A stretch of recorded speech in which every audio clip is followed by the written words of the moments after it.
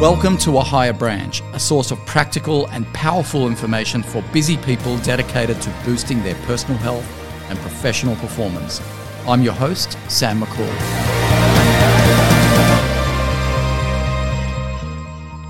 Hello and welcome to this week's episode of A Higher Branch. This week, we climb the tree of love. Yes, relationships and intimacy, both physical and emotional. And I'm joined by an exciting guest. I absolutely loved meeting our next guest, and she has spent decades helping couples re-spark love, compassion, and friendship into their relationships. And not just physical intimacy, which we do a deep dive into, and it was an absolute eye-opener. I assure you this is going to become, for the couples that are listening out there, this is going to become one of our most popular podcasts in 2020. And she is Australia's most sought-after therapist. She has 20 years experience specifically in couples counselling and individual psychotherapy. She's also a clinical member of the Australian College of Relationship Counsellors and PECFA, College Psychotherapy. Now, over the years, Melissa has helped thousands of individuals and couples. Now,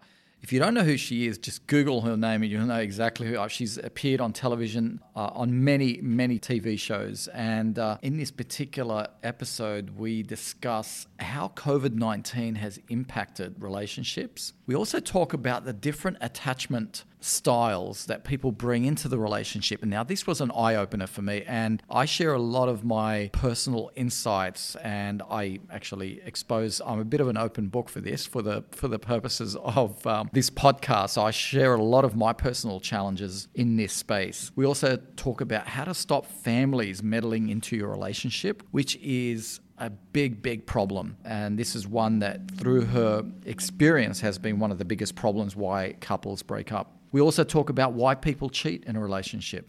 And, in this episode, you're going to gain insight into other relationship problems, how to resolve ongoing conflict, how to recreate sexual connection, and, overall, how to develop a loving relationship.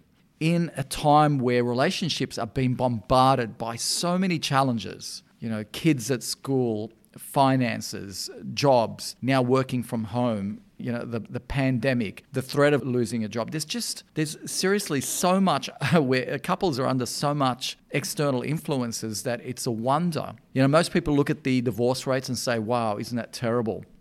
1 in 2 people end up in divorce. And I say, you know what? There's 1 in 2 people, 1 in 2 couples that stick together, notwithstanding all the stuff that's going on in the world. So, I'm a glass half full type of person. And by the end of this podcast, when it comes to the tree of love, the glass becomes filled all the way to the top.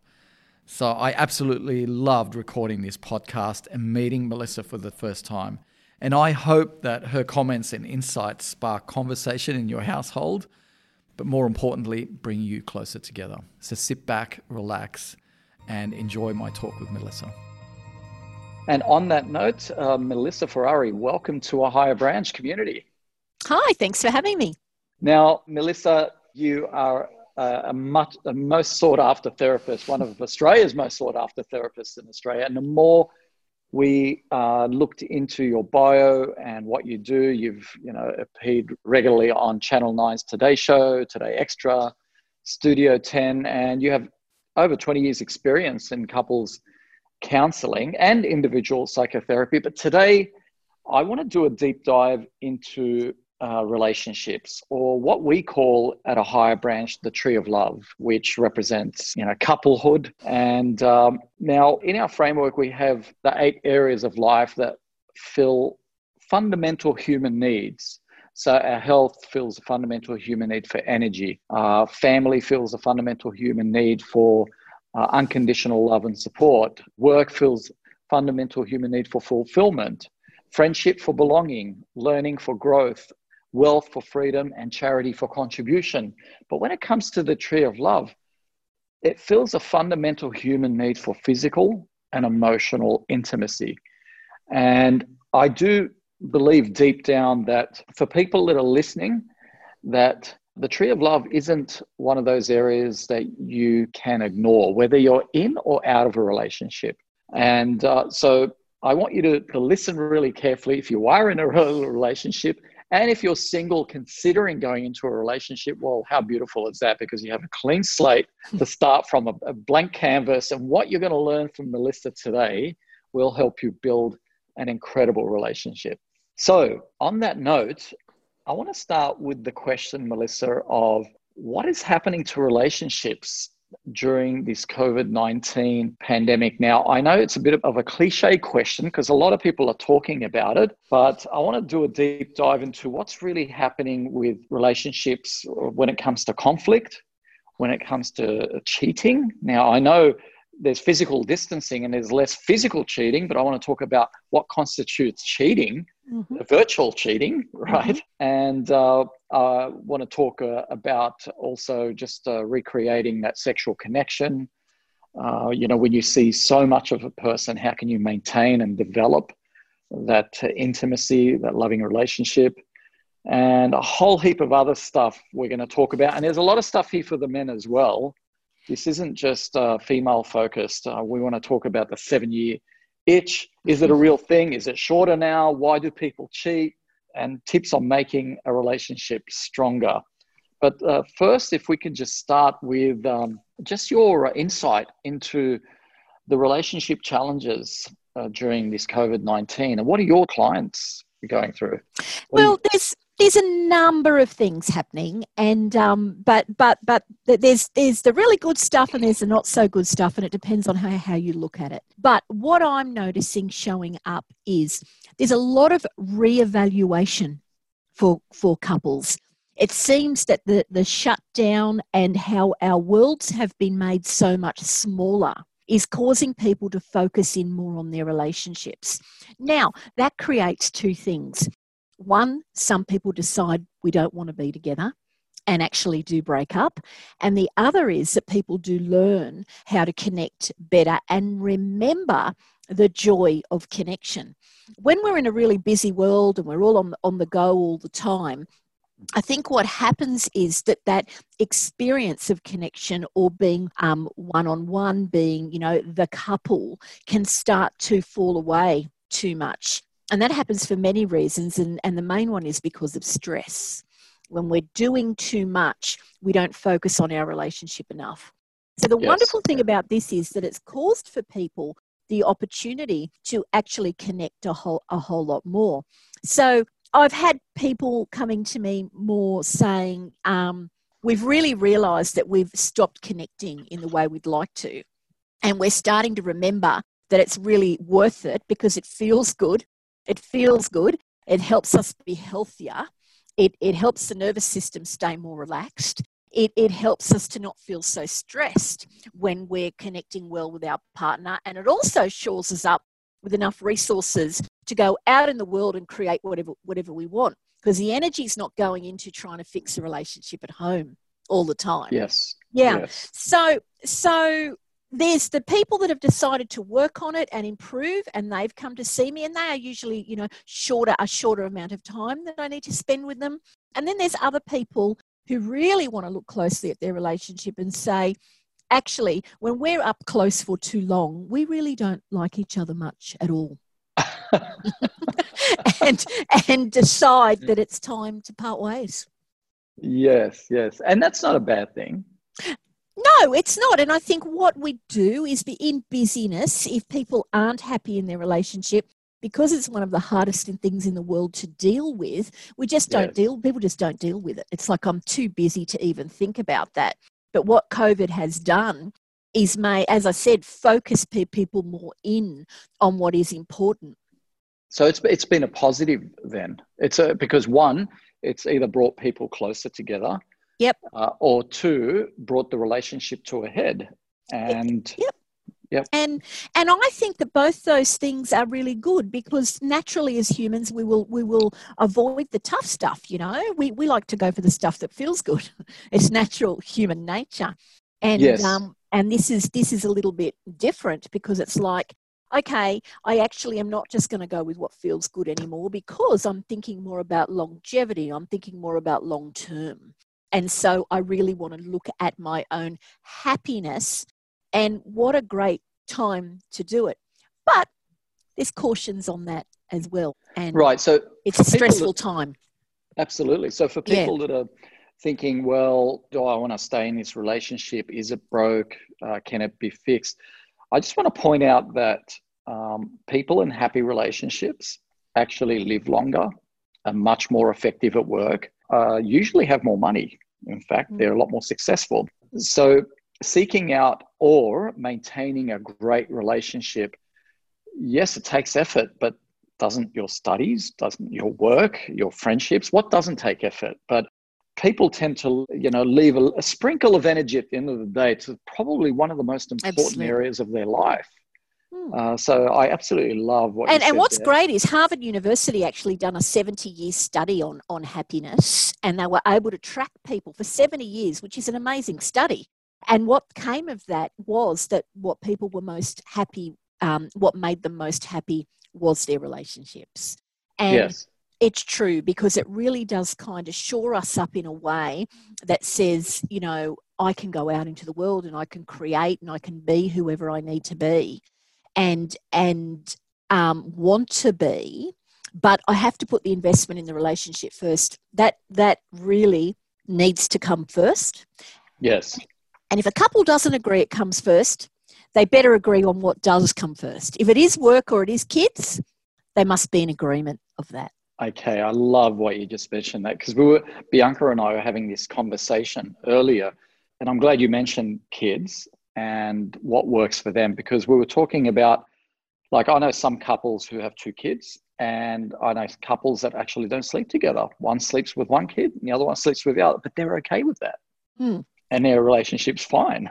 Yeah, But I know other couples that, oh God, if we're not having sex, 3 or 4 times a week, there's something wrong with our relationship, and I better go see a therapist. And which isn't a bad thing. I think everyone should see a couples therapist like they would their PT. You don't wait for things to break before.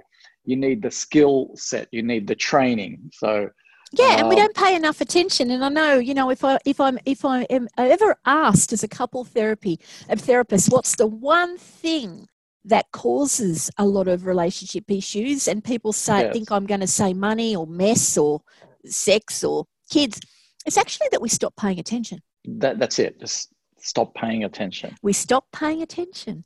Let's define paying attention, and or give me some examples of paying attention. Is it greetings and goodbyes? Is it noticing what they wear? Is it what's some of the examples? It's actually being able to be an expert on your partner.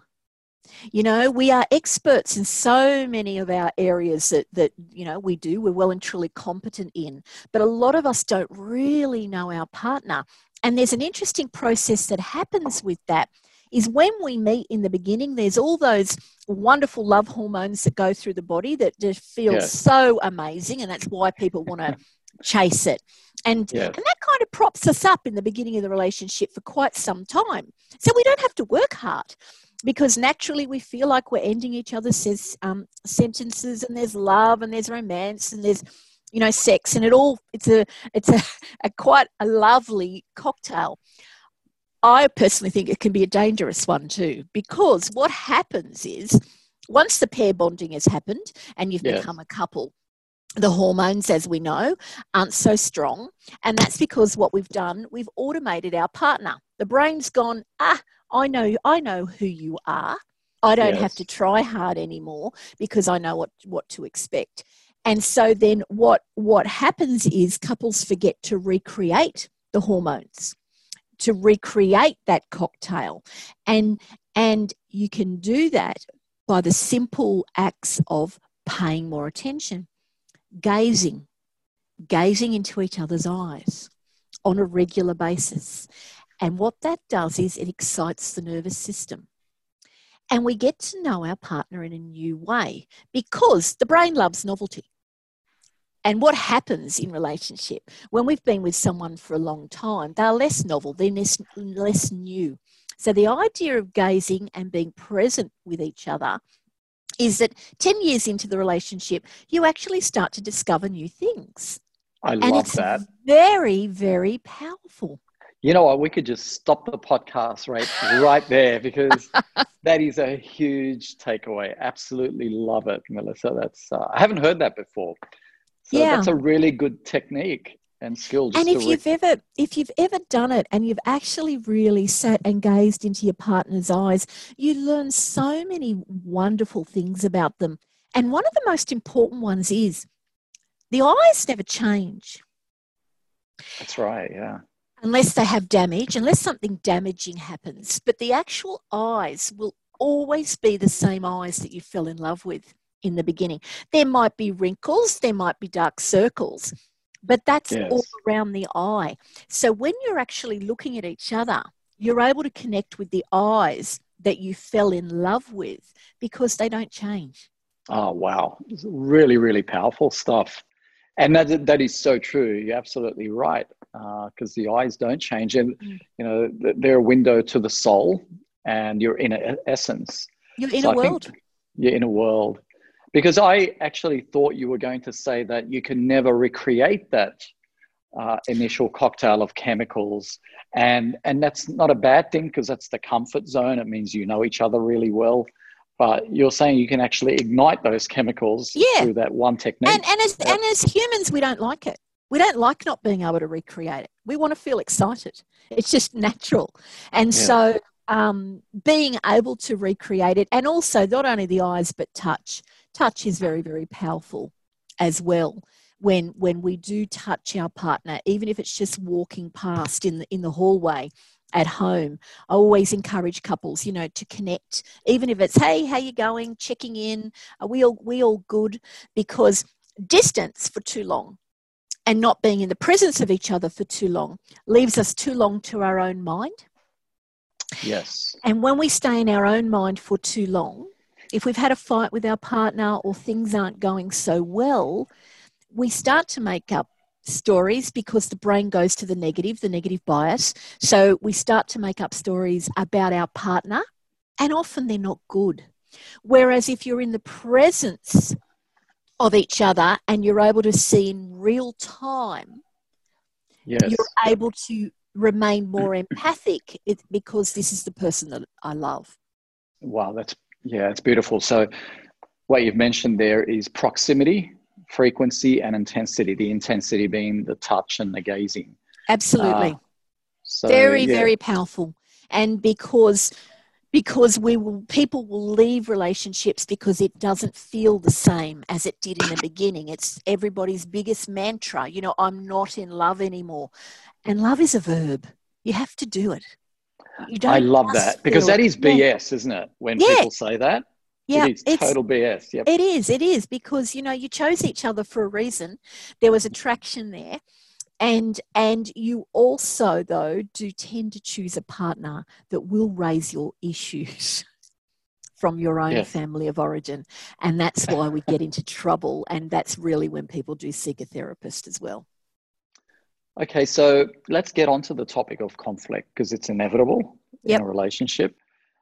When should people just ignore some conflict, deal with some conflict, and thirdly, see a therapist about conflict that they just can't resolve? Okay, well, I think it's ignoring conflict or becoming conflict avoidant as a couple. If I have a couple come into my office and say we've been together 30 years and never had a fight, I'm getting a little suspicious. I'm thinking, how does this couple deal with things? And so conflict avoidance, interestingly enough, can become dangerous to our partner. And what I mean by dangerous is it sets off the amygdala, that fight-flight response. So with conflict avoidant, we actually can become dangerous to our partner, meaning it doesn't feel safe. It's causing that part of the brain, the amygdala, to go into fight-flight response. Because avoiding our partner means we don't know what's going on with each other. And that generally doesn't feel safe. Because if we're not sharing, if we're not communicating, if we're not occasionally in conflict, and we don't know what's going on, that can usually cause people to end up living in separate rooms of the house. either end of the house, because it's just kind of going away from each other rather than together. So conflict avoidance is something that is quite serious and can be as serious of even being in a relationship where you argue a lot. Okay, so let me challenge that a little bit from a Sure. male's perspective, because there are some men, they dread the words, we need to sit and talk. Because some men will just think, well, okay, we've had a disagreement. It's no big deal. We don't need to talk about it. Let's just move on. Can you overanalyze or overdo, relationships? Do you need to just chill out sometimes and take a lighthearted look at things and not view every piece of conflict as a drama? No, I think you're raising a really good point, because otherwise, it would just go on forever and ever, and someone's avoiding, someone wants to talk, and that can create all kinds of problems. One key thing is, if your partner is distressed, you will soon follow. Okay. Because you're a couple. Yes. Now, you can avoid, you can confront, but either way, if your partner's not happy and they have a grievance or they have something they need to talk about, it is a good idea to fix it. Okay, so the test it's a system. Yeah, so the test is both if you have to feel lighthearted about it. Exactly. If one of you is distressed, then eventually it's going to catch up with you, which is a very good point. Thank you. It does catch up, unfortunately. Okay, so then the second category is, okay, there is conflict. When should people try and deal with that conflict together, and what are the tools they need to resolve that conflict? And is there a time where they just say, well, we can't resolve this together, we need to go see a therapist? When is that trigger? Okay, so I guess in what some of the things that I'm suggesting today, it's kind of like, I never want to sound authoritarian and telling people what to do, Sure. What I'm giving here is some key understandings around how the brain and love works. But in relation to your question around conflict, the idea of conflict is to try and help each other stay regulated in your nervous systems, being able to not create that fight-flight response, where the amygdala goes into what we call hyperarousal or hypoarousal in the nervous system. Mm-hmm. As soon as someone's going up, and maybe both are going up into that, red face, angry, yelling, that's what we call hyperarousal. Hypoarousal is language like, oh, I've given up, I don't care, more flat, more pale face, right? The idea is that when you're arguing is to have what we call the window of tolerance, where we are somewhere in the middle. We're not in the extremes. So part of our job, if we're going to have an argument, is to help bring our partner back to the window of tolerance. If one of them are getting really, really angry, say, hey, sweetheart, I'm seeing you getting really angry. I'm doing something that's probably causing that. What is it? And to bring them back, and then you can have it out. So that's one thing. Face to face again. In conflict, it's not good to argue in the car, sideways glances. The brain will pick that up as a threat, interestingly enough. Ah, wow. That's a very powerful tip, because that's when a lot of people argue. They do. And sideways glances means we're going to elevate the problem, because we're not seeing all the nuances. When you're face to face, you can see, oh, that hurt them. Oh, that they didn't hear me say that correctly. Yes. Maybe I need to pay more attention to my voice, my tone, my facial expressions. If I'm sitting there yelling at my partner with the bug eyes, that's pretty scary. Yes. And when you're looking at your partner, it will register, gee, maybe I'm sounding a little bit scary, especially if they start doing this, backing away. But if you're in another room, you're in the kitchen and one's in the lounge room and you're not seeing each other, you're not going to see that. Yeah, very good point. Face to face in conflict, always. Now, some people say, it's too hard and all of that. This is where the investment is. in your Yes. relationship is when it feels too hard to remember your partner, remember you're needing to create safety and security, putting out the white flag. But why do you do it? You don't only do it just to make your partner happy. You're doing it for the system. You're doing it for the two of you. There's two people in the system. This is not a one-person system. There's two people in the system. And sometimes we say, I've got to pay to play. Okay. What does that mean? If you don't, well, you got to do stuff. You got to do stuff that you think you can't. Okay. When I'm angry with my partner, I don't want to make up. It's like, okay, but what's that going to cost you? That's going to cost you potentially. You're going to go to work for the next 3 days. You're going to be underproductive potentially. Yes. Your colleagues are going to be, hey, what's up with you? You know, whereas if you can learn to fix it, put out the white flag, decide to go face to face, and remember that what you're doing is to not create a bad memory, because it's bad memories too often, too many times, that will cause people to start to not want to be together. Oh, wow. You absolutely nailed it. You know, in my early years, I did family law.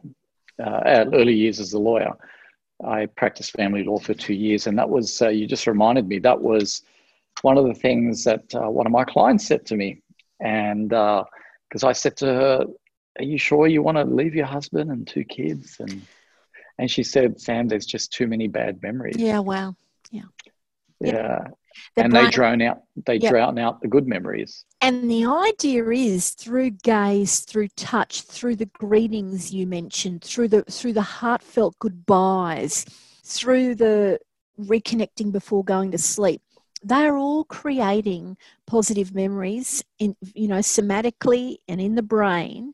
And we can more draw on that in the rough times. It's kind of like they're a buffer. But if there's too many bad memories, 5 to 1, they say, the Gottman Institute says 5 to 1. 5 to 1, bad things, you've got to rub out one bad thing, you've got to do 5 good things.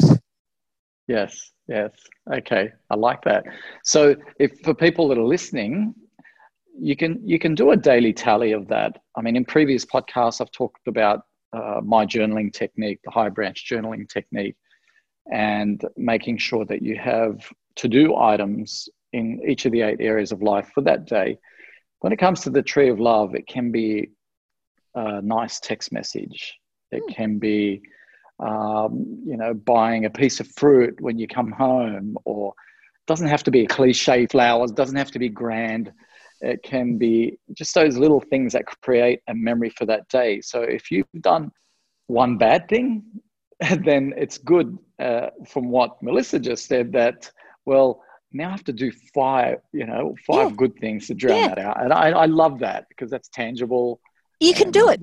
You can do it. It's 5 to 1. And even little things, it's really special when you can go up to your partner and say, I remember that you had an important meeting this morning as we were running out the door. You mentioned that. How did it go? Yes. And it helps you feel seen, because what do we all want? We want to be seen by our partner. We want to be seen by the one that loves us and knows us. Yes. And so little things, as you say, it doesn't have to be grand gestures, but really remembering something important that your partner might have had on that day, and really saying, hey, come here, tell me how it went. Yes, or can I run the bath for you, or would you like a massage, or let's sit down and watch your favorite show, stuff like that. Like talking to you gives me so much, because as a lawyer, you learn to be cynical. You have to be, right? Yeah, of course. Reverse engineer things and preempt problems. You have to think of the worst. Yeah, but I encourage it. I encourage it. Yeah. Listening to you, I think, well, why do we have divorce when it's so simple?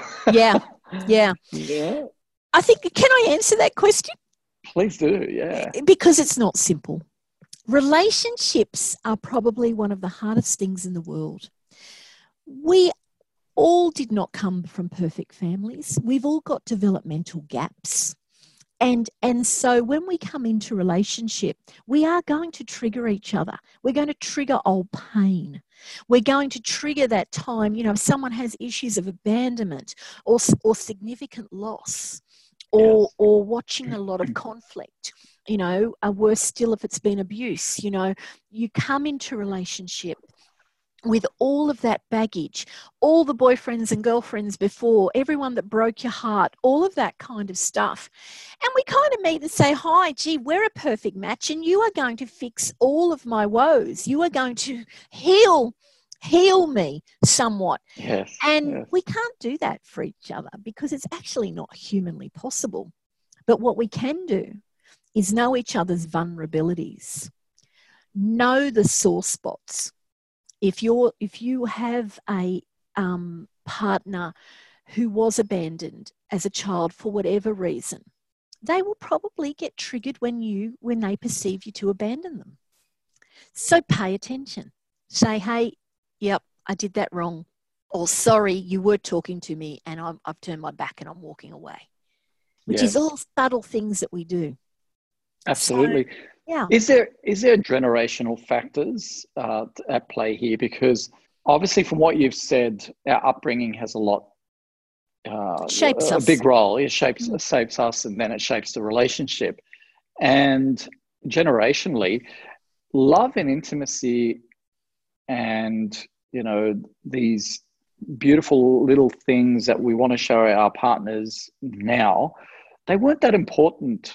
With previous generation, because what you said struck a chord with me, because I started thinking, well, my parents came from war-torn Lebanon, so we left Beirut in the early 70s, and I was 9 years of age. And during those early memories, I don't recall, like, they were so preoccupied with food, shelter, raising us, taking us to school, cooking and all that. Survival, that's right. And survival, but yet they stayed together forever. I mean, my parents, but there wasn't a need for intimacy or affection. So, but now there is, right? But I grew up with that as my operating system for a relationship. Yes, yeah, well, that's right. But I think what would be important there is to, if your parents were alive, would be to ask them, I observed that you didn't need intimacy and affection, and I made an assumption that you were okay with that. Am I right? And I wonder what they would say. Yes. That's true. Now, I mention that because for me, it doesn't come naturally. So I have to be conscious of it. Well, it doesn't. I have to try. Yeah. I have to journal it, right? Yeah, exactly. And there are probably lots of people that are listening with that sort of history as well. Absolutely. There's a lot of the baby boomers.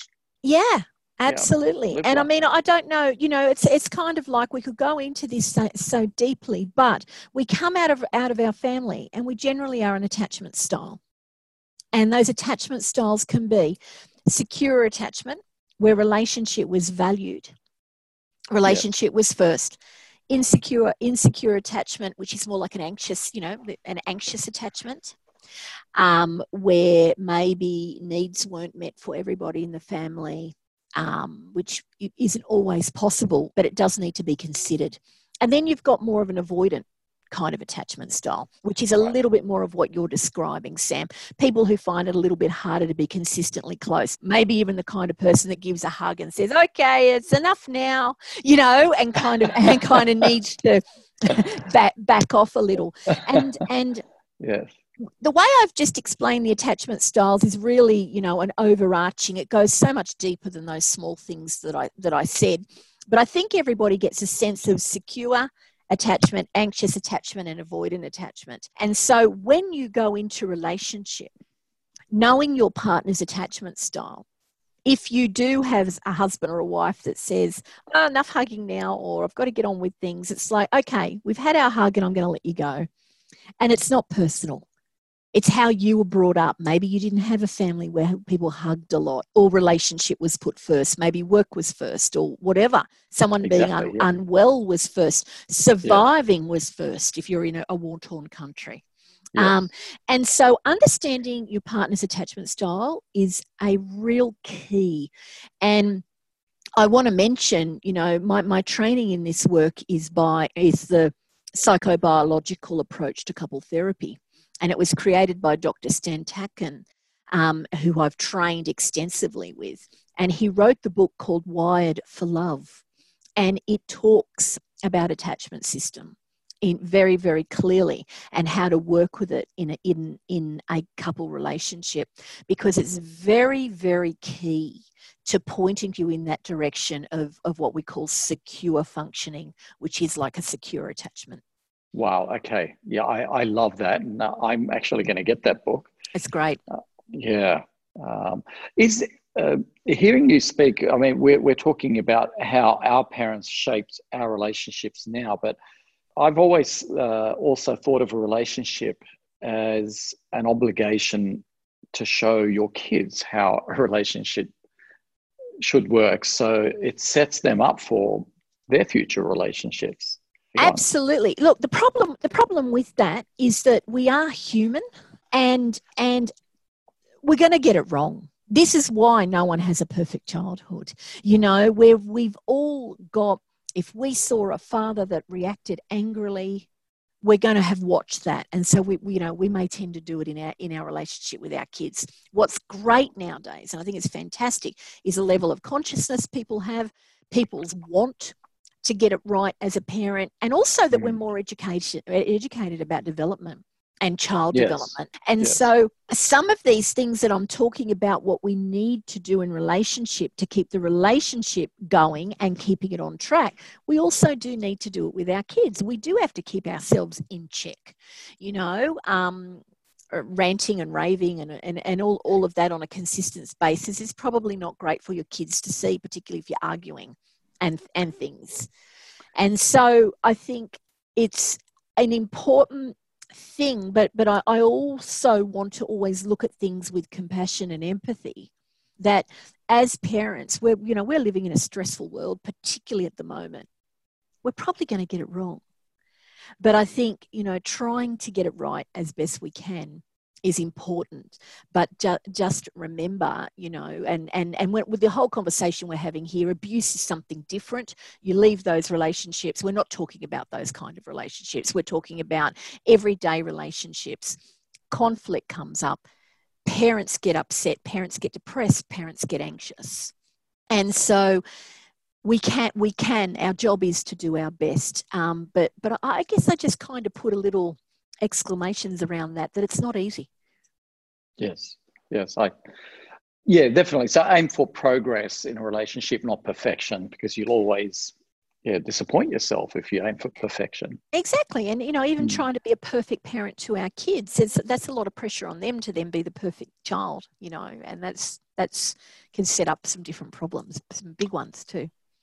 Yeah, absolutely. But is there a truth in in the notion that if you have a daughter, then how you treat your if for a man, how you treat your wife is going to shape your daughter's view of what a relationship should look like? Absolutely. And does it go for the other way around with mothers with boys? I think it does.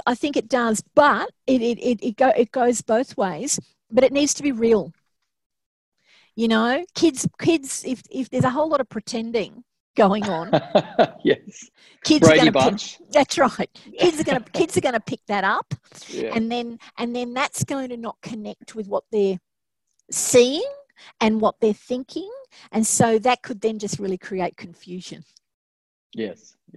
But overall, yes, those exchanges that are positive, the care, the asking questions, protecting each other, because remember, it's a system, and the couple system is you two against the outside.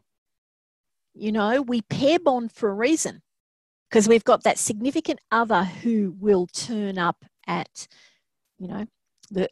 our funeral, the bank if we're in trouble, the lawyer, the morgue, wherever, Yeah, someone that has your back. Yeah, exactly. That one person that's always there for everything.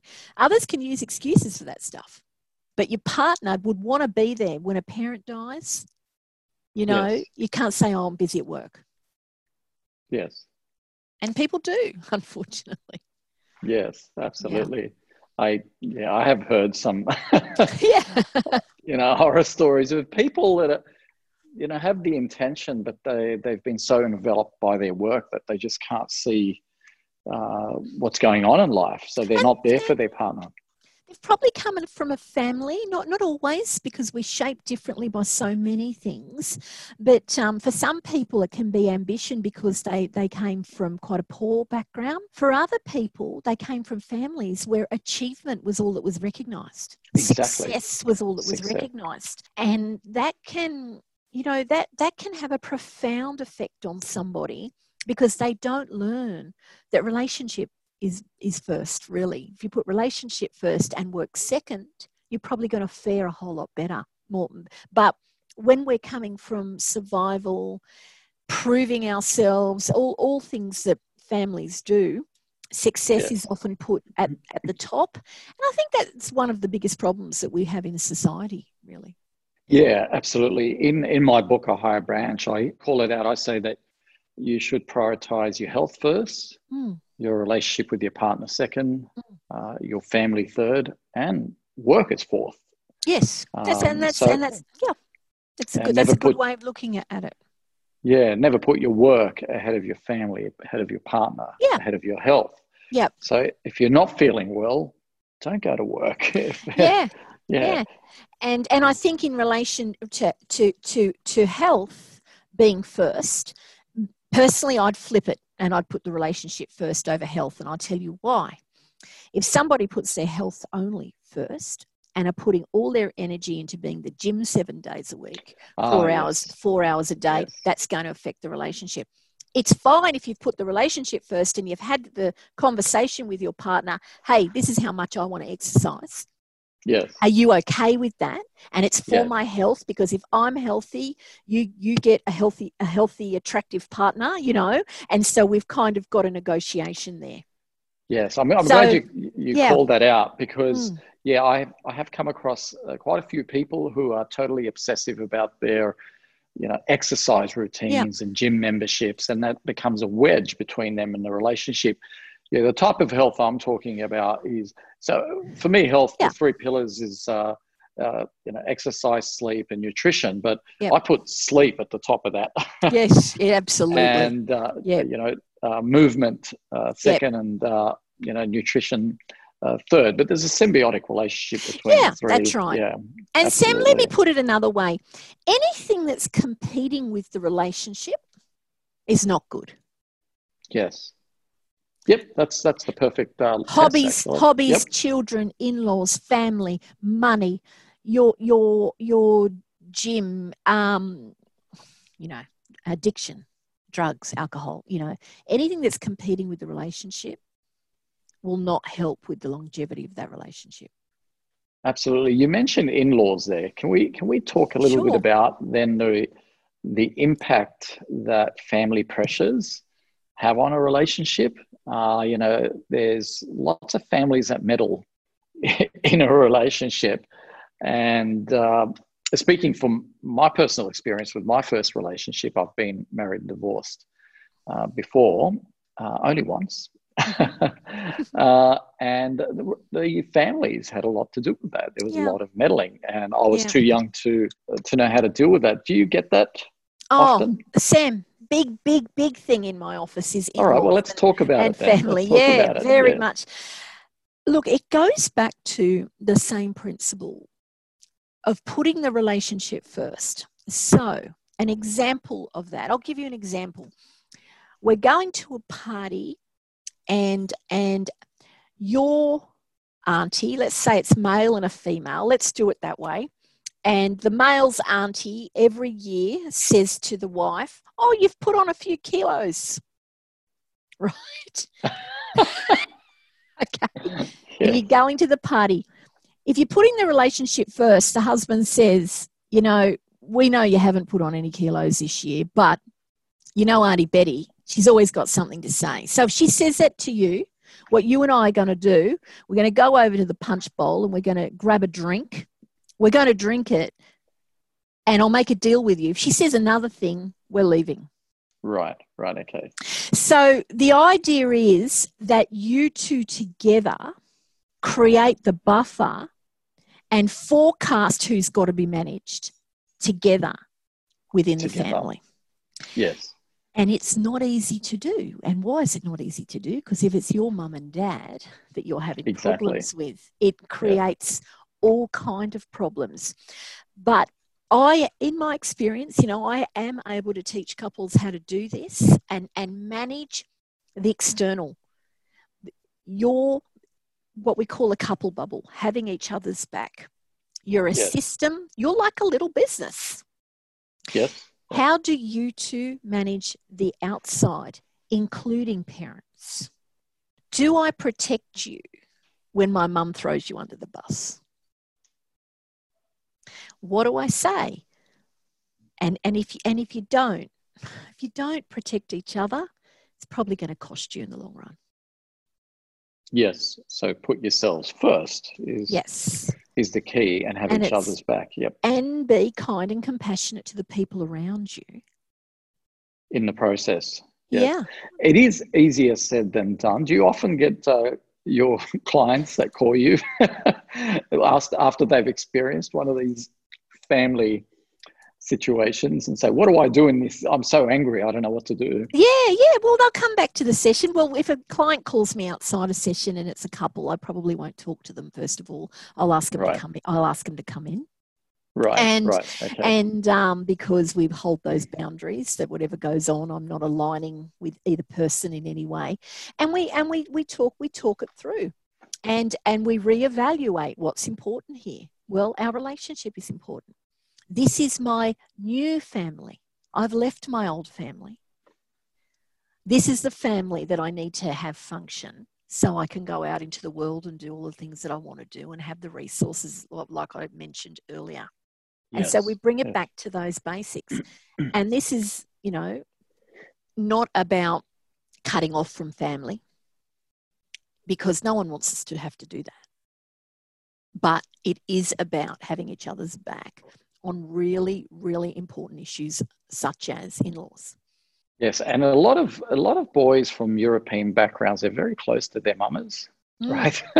Yeah. It reminds me of that show, Everybody Loves Raymond. Did you ever watch that show? I did. It was, that sometimes I'm kind of like, I might reflect back to someone like, a wife that says my mum's more important. I love mum. Yeah. Okay, so I say, all right, so look at your partner. Tell him, my mum is more important than you. Wow. Okay, that would floor the partner.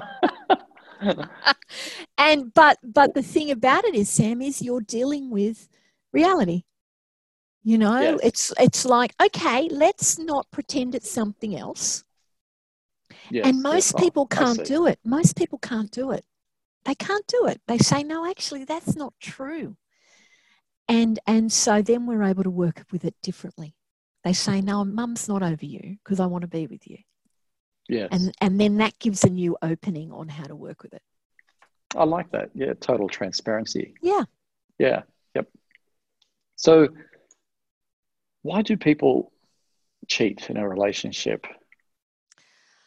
Obviously, it's not just, is it just family meddling or, and also during COVID, people, it's like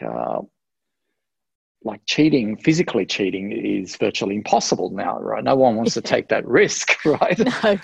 So what is happening? Is cheating still there?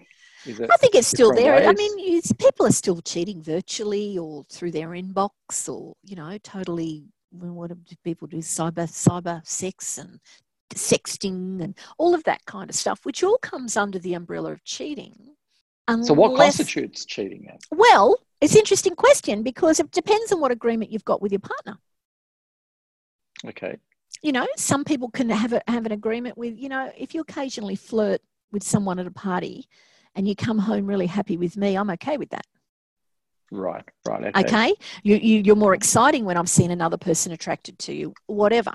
So you might have those agreements between the two of you. Now, most people don't, okay? But I want to kind of qualify what I might think is cheating may not be what other people think is cheating, and it's for those kinds of reasons. Because couples, we know there's, so many different ways. Not everybody wants monogamous relationships.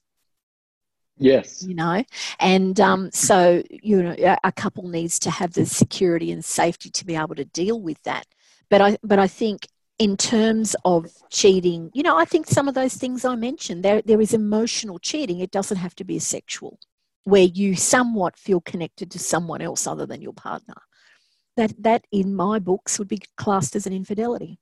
And is that gender specific? Because I'm thinking a lot of males would think that, hey, cheating is not that. I mean, you remember the famous words by BC, who said, "I did not have sexual relations with that woman." That's right. Yes. But then you have, do females see it differently? Do they say, well, even, winking at that lady, or touching her on the hand or whatever, that's cheating? Well, I don't think anything that you just said there, Sam, is gender specific. I think that both sides can feel either of those things. Yep. In a big way. And the idea sometimes that men cheat more than women actually is not true. It's fairly close from the statistics I have seen. And so I'm a bit of an advocate for men in that way, because it's very easy to kind of say, oh, it's the guys. It's not always the guys. And is it the case that women are just better at it? Yeah. Well, they might get away with it better because they're better at multitasking and all of that kind of things. That's more of a brain thing. They might be better at it. But the reasons for why people cheat, for some people, it can be that attachment style I talked about. If you've got a more avoidant style, you may be more vulnerable to cheating, because closeness with one person is difficult. Yes. You may have come from observing it as being okay in your family of origin. Mum always let dad get away with it, or dad let mum get away with it. Yes. And it's like, so long as you get away with it, well, then that makes it okay. Yes. For some people, it is actually a mental health issue, like addiction. Let's say people use drug and alcohol to regulate themselves. An affair can do the same thing. Remember those hormones I talked about? They're pretty powerful. And it can be a form of escapism as well, from pet mortgages and financial hardship. Stress. People will use it to reduce stress. Some people, it's just opportunity, unfortunately. Right. Yep. Yeah. Very good point. So I think knowing what your partner's attachment styles is a very important part of this discussion. So what was the name of that book again? It's called Wired for Love. Love, by Dr. Stan Tatkin. And he labels the attachment styles as the anchor, the wave, and the island. So he approaches it, the island being more avoidant, the wave being more anxious, and the anchor being the secure attachment. And he explains what each of them look like, because we haven't got a lot of time for me to go into that. But he explains very much. Maybe it's another podcast one day, Sam. Absolutely. Yeah. And but it's a really important component when people understand this and don't use the labels against each other, because that's not what it's for. It's to understand each other. It can be so helpful in understanding why your partner can't argue with you for hours. It's simply too much for them. Yes. And we've got to get better at this. It's kind of like, as a couple, we've got to get better at this, because I know you're an island, and arguing for hours on end till 5 o'clock in the morning is not what you want to do. Whereas a wave style, they'll do it all night. They'll argue with you for hours and hours and hours. Yes. Yeah. Just a few people came to mind when you said that. Asking for a friend, Sam. Now, when should couples seriously consider seeing a therapist, and why is there such a stigma attached to it? As I said, you go to the dentist when you have a toothache, you go to the see a PT to get fit. Isn't the relationship more important than those things? I think it's kind of a thing in society that we're meant to just be good at it. We're meant to just know what to do in relationship. Well, where does that come from? Where does that?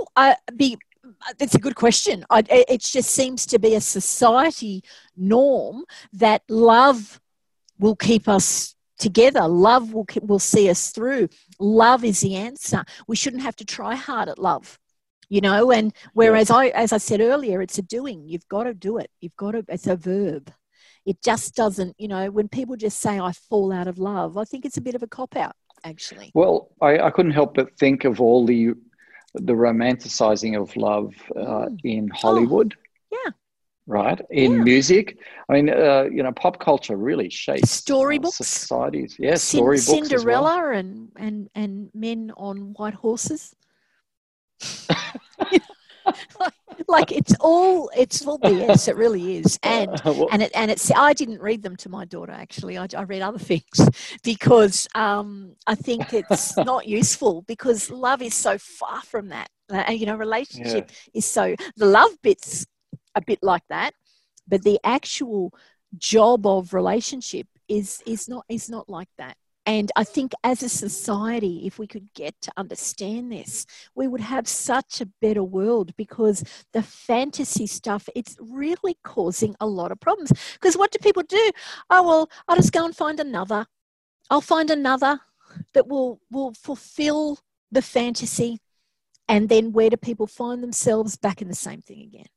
Oh, wow. Yeah. I love that you called that out. And I love that you did that with your daughter, that you didn't read those, fantastical, warped view they are.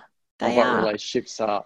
And that's a beautiful way to end this incredible interview, Melissa. I can't believe it's been an hour and a few minutes now, which is, and I'd love to have you back and do a deep dive into some of these. In the meantime, I'm going to get that book, Wired for Love, and do some research about it.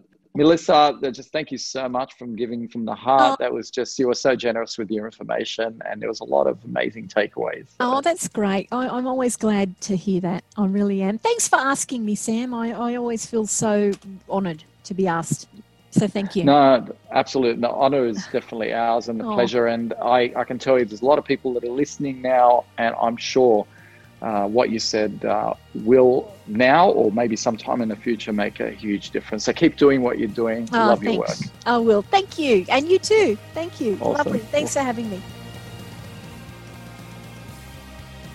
Thank you for tuning in. Now, if you want to stay up to date with all things A Higher Branch and with the latest information from our incredible faculty of members and contributors, don't forget to subscribe to this podcast. And if you like to watch things, then head on over to our YouTube channel by the same name, A Higher Branch, and subscribe to that also. And if you want to go onto our mail list where you will receive even more special premieres and some really special offerings, head on over to ahigherbranch.com and sign up to our mail list where you will receive a free copy of my ebook, Guide to Greatness, but you will also be on the mail list to be the first to receive a copy of my next book, The Circle of Conscious Living, which is due out later this year. Anyway, thank you again for listening and I hope to be with you next time.